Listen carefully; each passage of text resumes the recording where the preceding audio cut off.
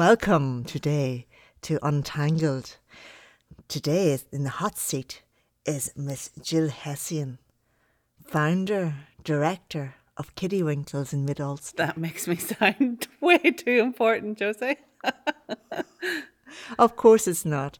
Today I have the opportunity, which excites me greatly, to actually ask her questions, who she is and why she's doing what she does. So I'd like to start because I know you have founded Kiddywinkles in the Mid-Ulster area. Mm-hmm. And in my opinion, you're a strong, successful lady. Thank you very much. So could you let me know?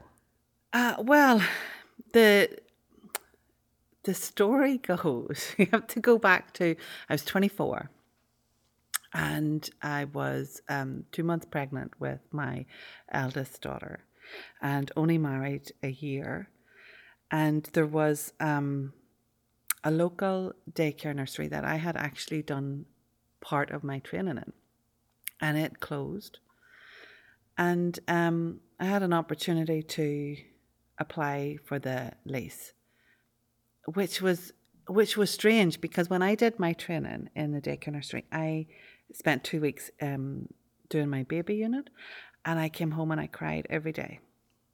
And I thought, why would anybody put their precious little babies in there? And I felt very helpless as a trainee because there was practice that I didn't think was ideal. It wasn't practice that was horrific, but it was like talking about what you watched on TV the night before when you were feeding the babies. And the baby, I could, as the third person, I could see the babies trying to make eye contact and the staff members being oblivious to this and, you know, trying to put food in the mouth when they were still crying. And there just seemed to be this oblivious to what the child's needs were, and that really impacted me emotionally. But they were doing everything that the child care centre wanted them to do. You feed them, and yes, but they were something about the fulfilling a role. interaction didn't sit right with me. It felt too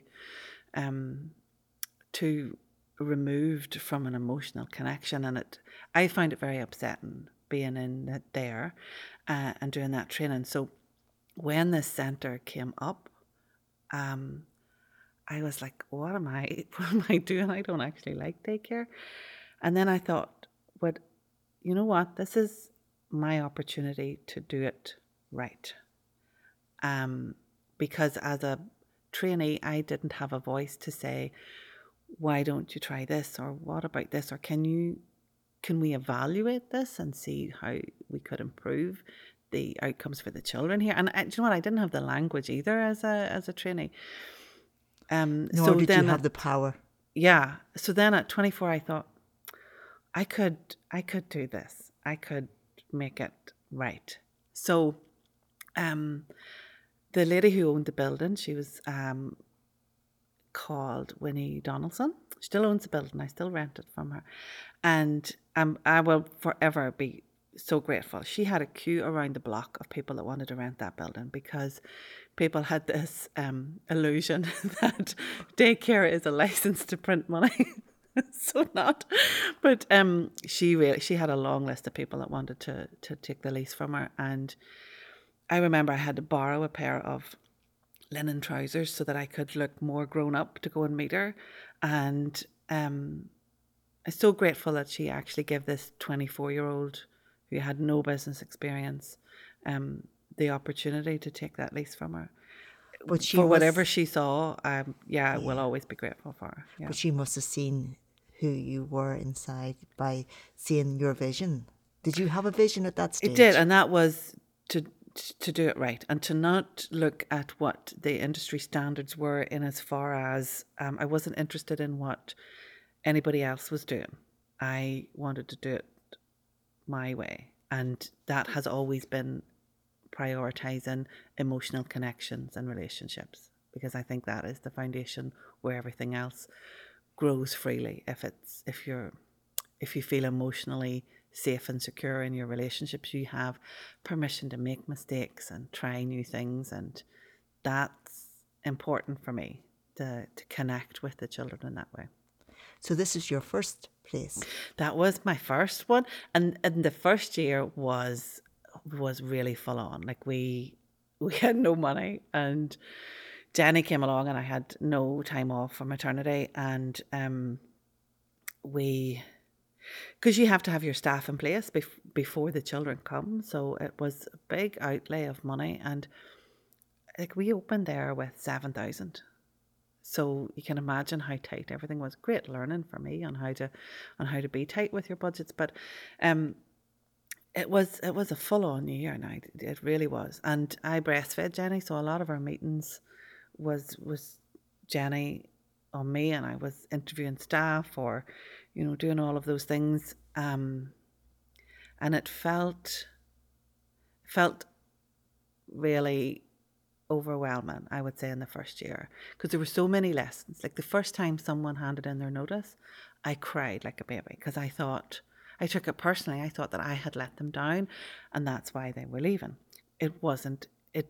They were leaving for their own personal development reasons. It was a better job. It was in a government post. It was all the things that they wanted from a job.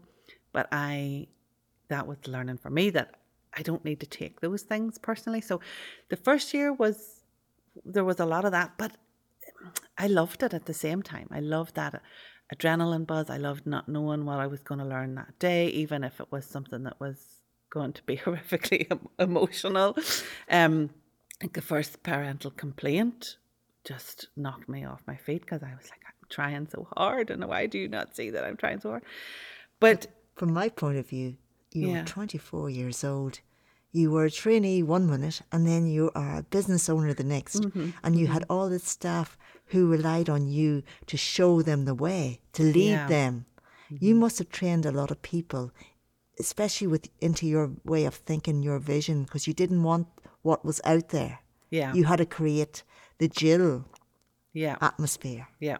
What was that like? Well, that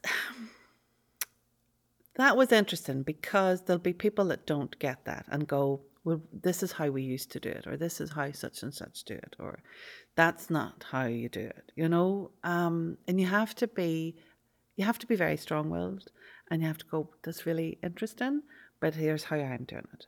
And you have to really stick to your guns. You have to have that unwavering belief in why you're doing it your way, so that you don't get pulled into that self-doubt from the people who aren't on the same wavelength. So again, great lessons for that, on how to just stick with that end goal and support them through the change, but be willing to let it go if they don't get it. Okay, so at the start, I would have felt that it was my responsibility to make sure they came with me on my journey. And now I put my journey out there, and I'm willing to take people with me that get it. But if it's not for you, it's not for you. And I let that go without any judgment on my part or theirs. It's a more of a free flow now. We've liberated this. It's my way or no way. That's gone. It's here's how I do it, and I'm really excited to work with you if you also want to do it that way. But if you don't, that's perfectly okay, and let me help you find something else that's more in line with your values and your views. So, from my point of view, I find that your way must be successful, because you have it's been spread out over 4 different centres so far, and it's been successful. Therefore, when you see someone who is successful at what they're doing, obviously you try and emulate it because it's the right way. Yeah. But how do you find that over the years, different centres, different areas, that the whole culture changes? Yeah, well, it was a big change for me to go from one centre to 2, because I'm a control freak, and everything in my first centre, I was there all the time, and what I had done was I had created a job for myself instead of creating a business that worked for me. So moving from one centre to 2 centres, there was a shift in what my role was, and having to work out how I reconciled not being everywhere at once so that I could problem solve and fix everything. Because obviously that was tied into my ego as in, oh, if you have a problem, I'll fix it and then I'll be wonderful. And I had to shift that change and recognize whenever I was acting from a point of ego and stop and spend more time empowering everyone else to fix problems themselves. So that was a big thing when we moved. And also I had a fear around quality of service. So I really didn't want to dilute the quality by having more than one. So I had to do a lot of work around that to make sure that I could sleep at night, knowing that just because I have two doesn't mean it's any less amazing than it was with one. That's on the side of the actual employees that you have working for you. In terms of children, I know you started this off when you were 24, when the birth of your own child. Mm-hmm. Tell me more about what would possess anyone to look after children. And I don't know, you once told me how many children you have looked after over time in the childcare area, and you just blew my mind. Could you come back and tell me more about what made you want to do this? Why are you so passionate about children and the number of kids? Well, here's the thing. We come from a big family. So I grew up with nieces and nephews just in our house all the time. You were just dripping with kids. You always had one on your hip or one at your feet. But that isn't the first passion that I think brought me to the daycare. Because when I was little, my go-to imaginary game was play school, play hotel, play restaurant. And we lived on a farm, so I had spent my evenings with a piece of paper and a pencil, and I made, in the hay shed, going around all the hay bales, and I was the hotel manager, and I was asking everyone if they were okay with their meal and is your room nice, and I was directing imaginary staff. So I think it was ingrained in me to be bossy. We would say now leadership skills, but really bossy is the correct term, I think. And I always knew that I was going to be better suited to being self-employed. So I think that was what drew me first of all to the daycare.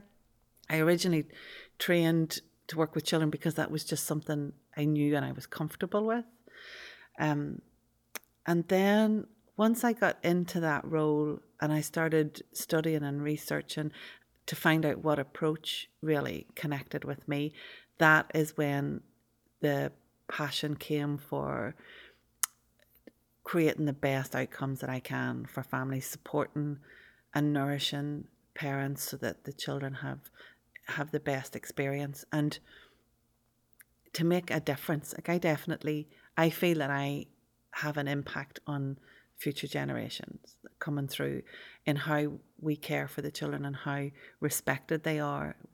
We're playing a part in what they think of themselves and how they interact with other people and how they are in this world. And I think that's amazing. That blows my mind that we have the privilege of connecting with these future adults at this stage where you can influence that. And for me, it's what angers me is when I see children being used as a commodity. So whatever annoys you is where your passion is. So if it annoys you at work that people aren't neat, your passion is neatness, right? So it annoys me when children are a second thought or something that's like a commodity, like just an extra thing.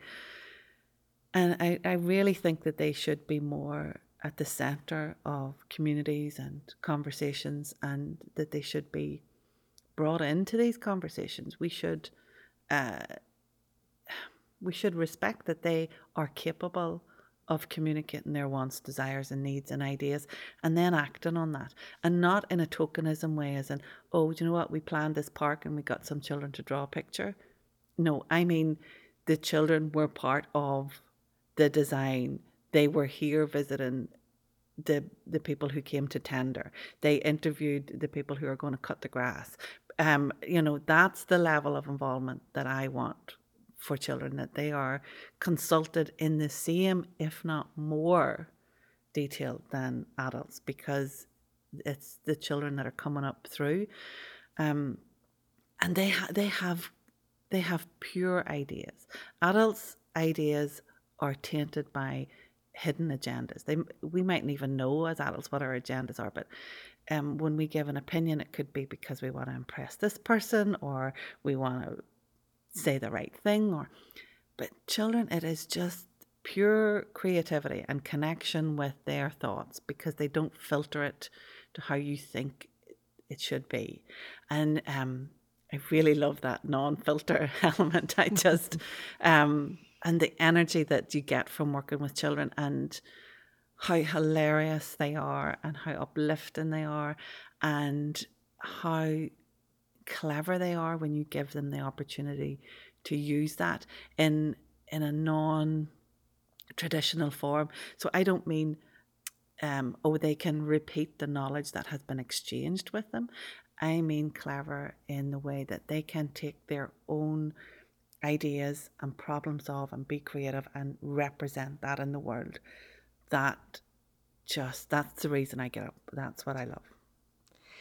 You once mentioned that you have looked after thousands of children in your time. Yeah. And that blew my mind, because as a mother, I find it hard looking after my own, never mind multiplying that.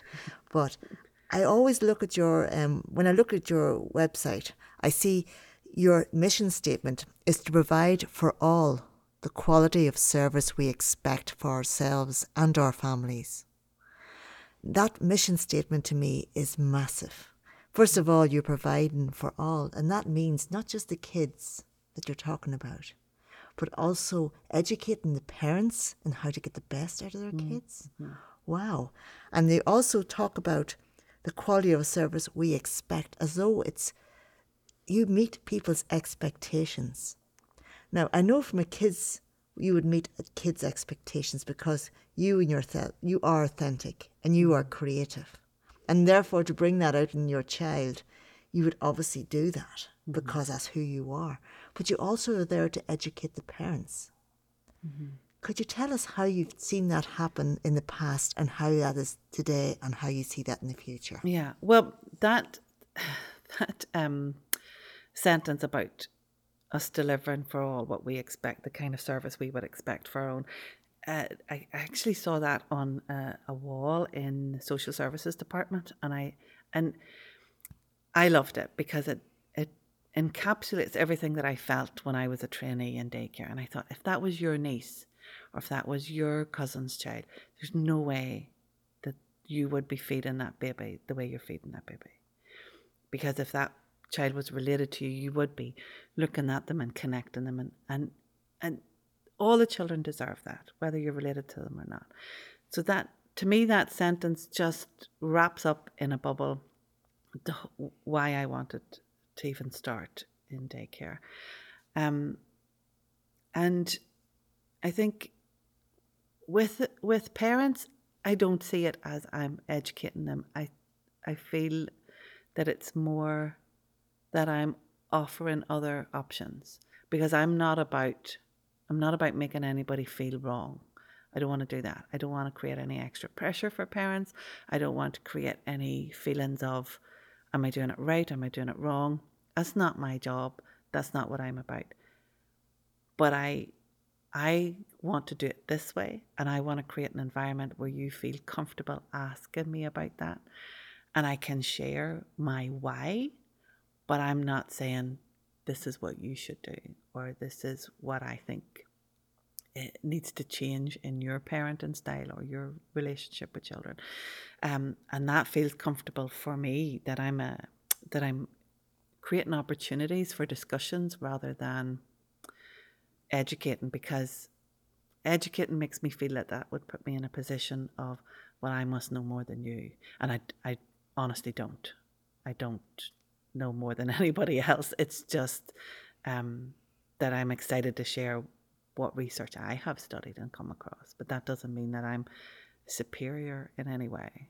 And I definitely don't want it to come across like I'm that I think that, or that I'm this big head that goes, oh, I'm the guru when it comes to child development or parenting styles. That's not it at all.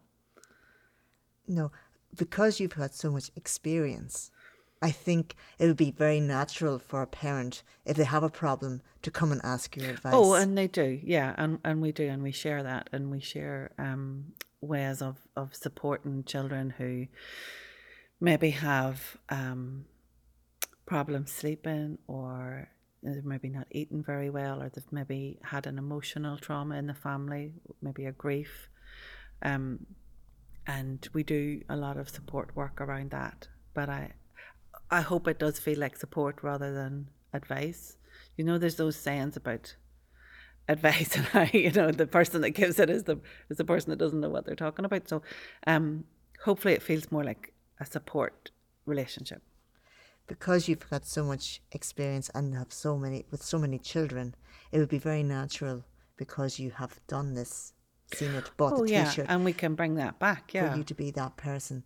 But do you also find that parents like to be advised? Or some interested? do. It depends what their personal script is. So some parents feel that it's really reassuring to be able to get that feedback and to be able to reach out when they need to. And other parents, maybe if they already feel that they're not doing a great job, that can be too much for them, because it can feel too overwhelming. And so we definitely don't want to. I don't want to be a point of pressure or stress for parents, because that impacts children. So whether I need to step back or whether I need to step in, whichever it is that helps, then that's what I'm happy to do. So you'll find that some parents are just in a different stage in their journey, and whatever we need to do to respond to that, then that's what we do. But I think I love to have a deeper connection with parents, and it's finding ways of doing that. And actually, technology is helping us a great deal with that, because we've got this new app that means that the parents can text and communicate directly with the staff in the room, whereas before they had to go through the office with a phone call or Facebook page, which was usually me, and then I would have to go and ask someone and then come back. And these messages now that are coming between home and the centre, they're just so warm, and they're so lovely, and they're conversations that hold the children right at the centre. So it's conversations around, oh, we were outside today, look how happy he is, and then the family will comment back, oh, we did that at the weekend and he loved it. That's so wonderful that he got another chance to bug hunt, or it could be, oh, we're going to paint a picture for Granny this weekend. That's really nice. We can use that one. Or it's these conversations that are just, because they hold the child right in the middle, I just find them so beautiful. And they're impacting the quality of service that the children have, because the more that we know the family and the more that we know the child, the better the experience is for the child, because we connect at that deeper level. And it's that connection, comes back to those relationships. If that connection is deep and built on a genuine care, the child is just free to soak up all the learning, because it's the brain's primary function is survival. So if you don't feel safe, your brain switches off the receptors in order to be ready to go into fight or flight. But when you feel really safe and secure, the brain's like, okay, open up all the channels, get this learning in here, and all these sensory experiences, they are building up the synapses, connecting all these neuron pathways, and this is all buzzing and popping. And that's because they feel, I'm safe here. These people know me, and mommy and daddy know these people, and they like them. So that's a good sign. And they settle in, and it's beautiful. I love it. Yes. So I'm more around the relationship rather than I'm the educator. Does that make sense? Yes, I see the way you are reinforcing the positives in their lives and reinforcing the whole idea that they can open up and absorb like sponges Yeah. all the information. We and want to all the- remove any barriers to just let them be open to whatever their full potential is. That's what we're about. You talk about full potential because you're there to see what their potential is and help create that opportunity. And the fact that you are willing to work with the parents and to involve them as much as possible, because they have to go to work and they cannot do this, and you're doing it on their behalf, and you are not giving them any guilt for not being there. You were there supporting them and saying, okay, we know you have to be away, but we will try and give you as much contact and control over your child as possible. Yeah. So is that the difference between you now than when you were as a trainee? Do you feel that's different? Yeah, I think so, because that wasn't really something that was talked about back at the start. Parental involvement was, when that was talked about in our sector, it was referred to as, how do you make parents do stuff, you know? And that didn't feel right. And as a mum, like I know now, whenever sometimes and I love the kids' school, but sometimes you get this letter home and they go to different schools and they have to have different things in all the time, and sometimes it feels like too much of a request on my time with the children, or on my finances, or on my emotional energy. And I didn't want to be that. I wanted to find a way that we connect, but without it being a pressure. So now there is a definite shift away from parental involvement to parental relationships. And that has definitely fed in from Europe and the Reggio approach. So the Reggio approach in Italy is built around the children, but it's the relationship with the parents and the child and the community. So it's another level out. If you take what I'm doing, but then spread it out another level, that the community are supporting the children as well as the parents and the child.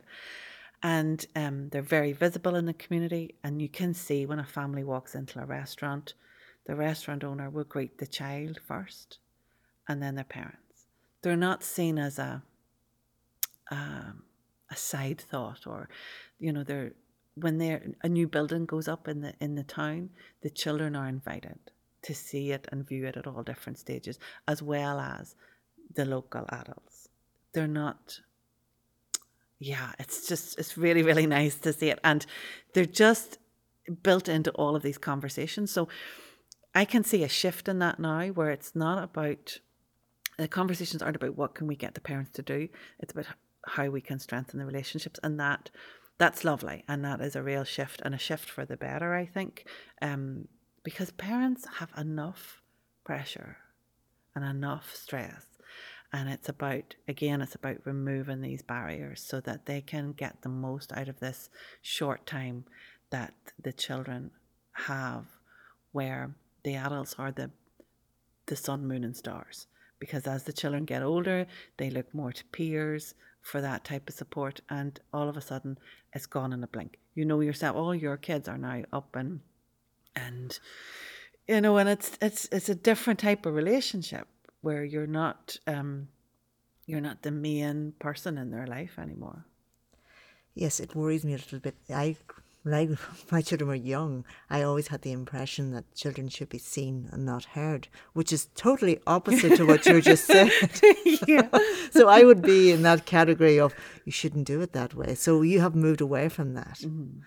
Now you see children as individuals, very much so. Mm-hmm. And you look towards Europe for your benchmark of your standard. And I think now, who is Jill? Present, we've heard about the present Jill is looking at Europe for her inspiration. Where else are you going to go for your future then, Jill? Oh, well, we're big into sharing goals at work. So we do these we do these meetings where I have this list of what we're going to do, and the girls usually shake their head, "Go, Jill, not a hope. It's too much." But we usually meet those goals, and we usually do get them. So at the minute, what we're working on is a book to share this respect ethos that we have put together over the last 15 years. So that people can read about it and maybe use it as a tool to support their own parenting or their own early years provision. So that's a big goal. We're doing these podcasts to try and get conversations about things that we don't usually talk about. We are looking to Spain as a partnership for a few earlier providers out there. So we have one that we're working with around outdoor spaces. We have a college in Madrid that I've done some work for, and they send over Erasmus students to just get that cultural exchange. And then we have a friend of mine who owns a nursery in Spain. She's bilingual. They do their whole sessions in English, and all of her staff speak English. And we are doing a staff exchange. So 2 of my staff are going to go over there and work for 2 weeks, and she's going to send one of hers over to us. And we're going to have almost like a twin, but in Spain, that we can connect with. Just to open these experiences up for the children, that they have access to these different cultures and different ways of doing things, and to see that as a warm exchange and not something that you have to be nervous about. So I do see our brand moving into Europe. Up until now, I have travelled and studied, but as someone who's absorbing information, and now I feel that we're in a position where I can do all of that, but share what we're doing, because it is remarkable when you see it and you see the connection that the children have, and the work that the staff do. It's really, really, really high quality, and I want to share that, and I want to look at what impact that has in the community that we are in, because thinking of the fact that we are a post-conflict community, and then looking at what impact respectful caregiving has on that, because I personally think that if we had more respect in this country for other people's opinions and cultures and backgrounds, it would be a lot easier. And I think bringing the children up in that environment where they are respected from such an early age, from when they're a baby, and we respect them enough to ask their permission to change a nappy, that's bound to have an impact on how they interact with the world. And that can only be a good thing given Northern Ireland's history. I love the way you always talk about the children being our future. And as part of the community, I'm no longer a mother of young children, but I am part of the community. I love the way that you're trying to integrate the community into the growing of our future for everyone. So the whole ethos you have, which, because you are so authentic and you are very creative and you're very strong and you're very opinionated and you work very hard and you're trying to forge forward the whole community relationship. It feels that I would love to support that idea, and I'm sure a lot of the community would be behind you if they knew how. How can we as a community? I know as a mother of a child, yes, you are in there and you're in there interacting with the child and you're able to help that child. But the grannies and the aunties and the neighbours and the cousins, they all can be part of that. Oh, yes, definitely. And it's just, for me, I think it's the first step is slowing down so that the ideas have time to come in, because we're always in such a rush. And I think the first step, well, that was for me anyway, was slowing down so that I could create space for that respect to come in, because children do not operate in the same time dimension as us. They just don't. And if we are always so time adult led, and we're going to schedules, and we're this and this and this, and we need time for this, and we need to do that, and we need to do the next thing. We don't schedule in these slower conversations and moments where ideas come to us. So if we move at this children's time, it becomes easier for us to do that. And what I mean by that is, as an example, this summer we did a community project. We did it with Spring Hill, which is a National Trust property in Moneymore. And we wanted to support that property. We wanted to get them a few new members. And I wanted the children to feel that they had participated in looking after that building, and to feel a sense of connection and ownership with something that was in their community.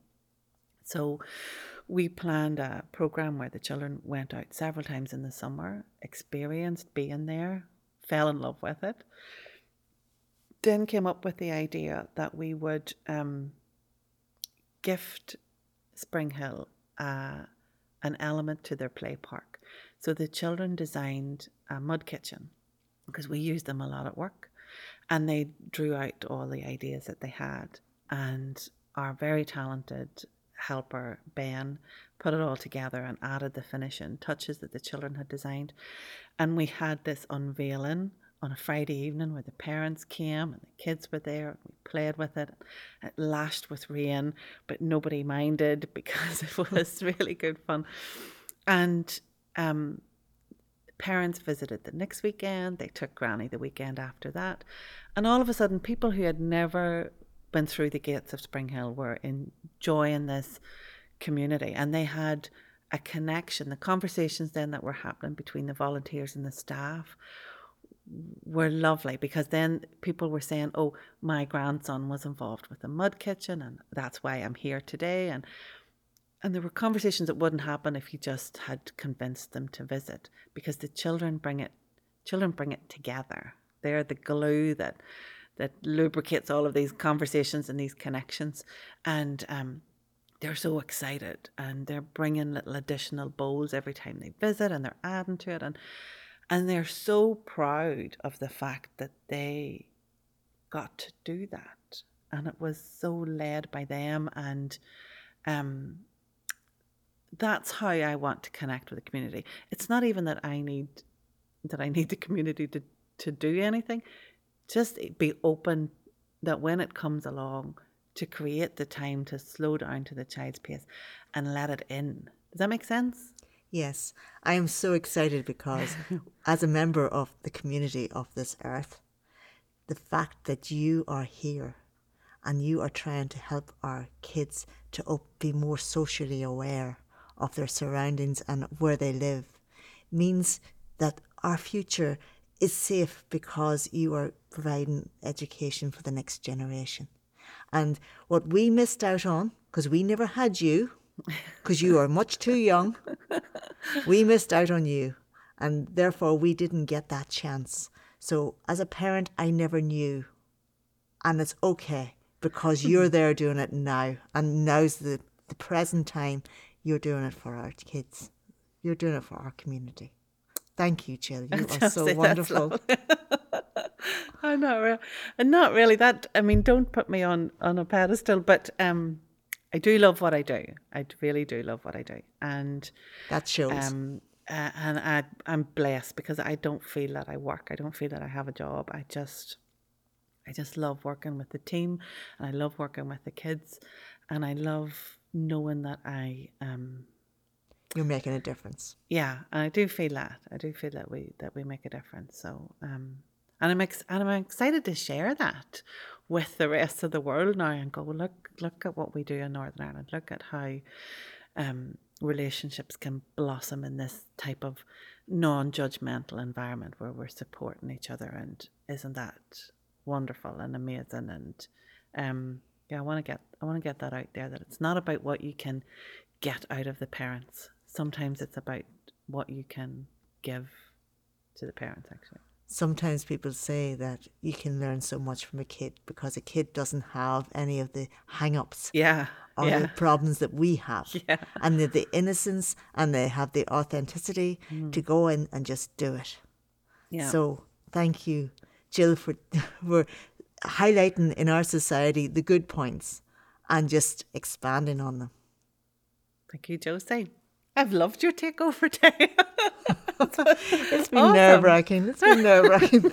But Jill, you'll be sitting here again in the future, I hope. Thank you. And Untangle will be back again for the next podcast.